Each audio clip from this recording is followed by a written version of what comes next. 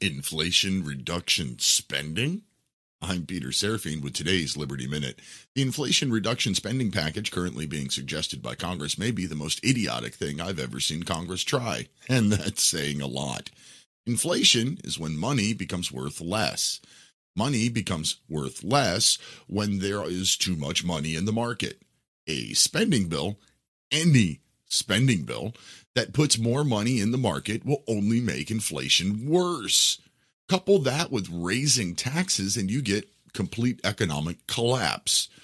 The proposed 15% minimum corporate tax will be passed along to you and me, the consumers. It is an obvious fact that only consumers pay taxes. So, government spending makes inflation worse, and higher taxes take even more of what's left.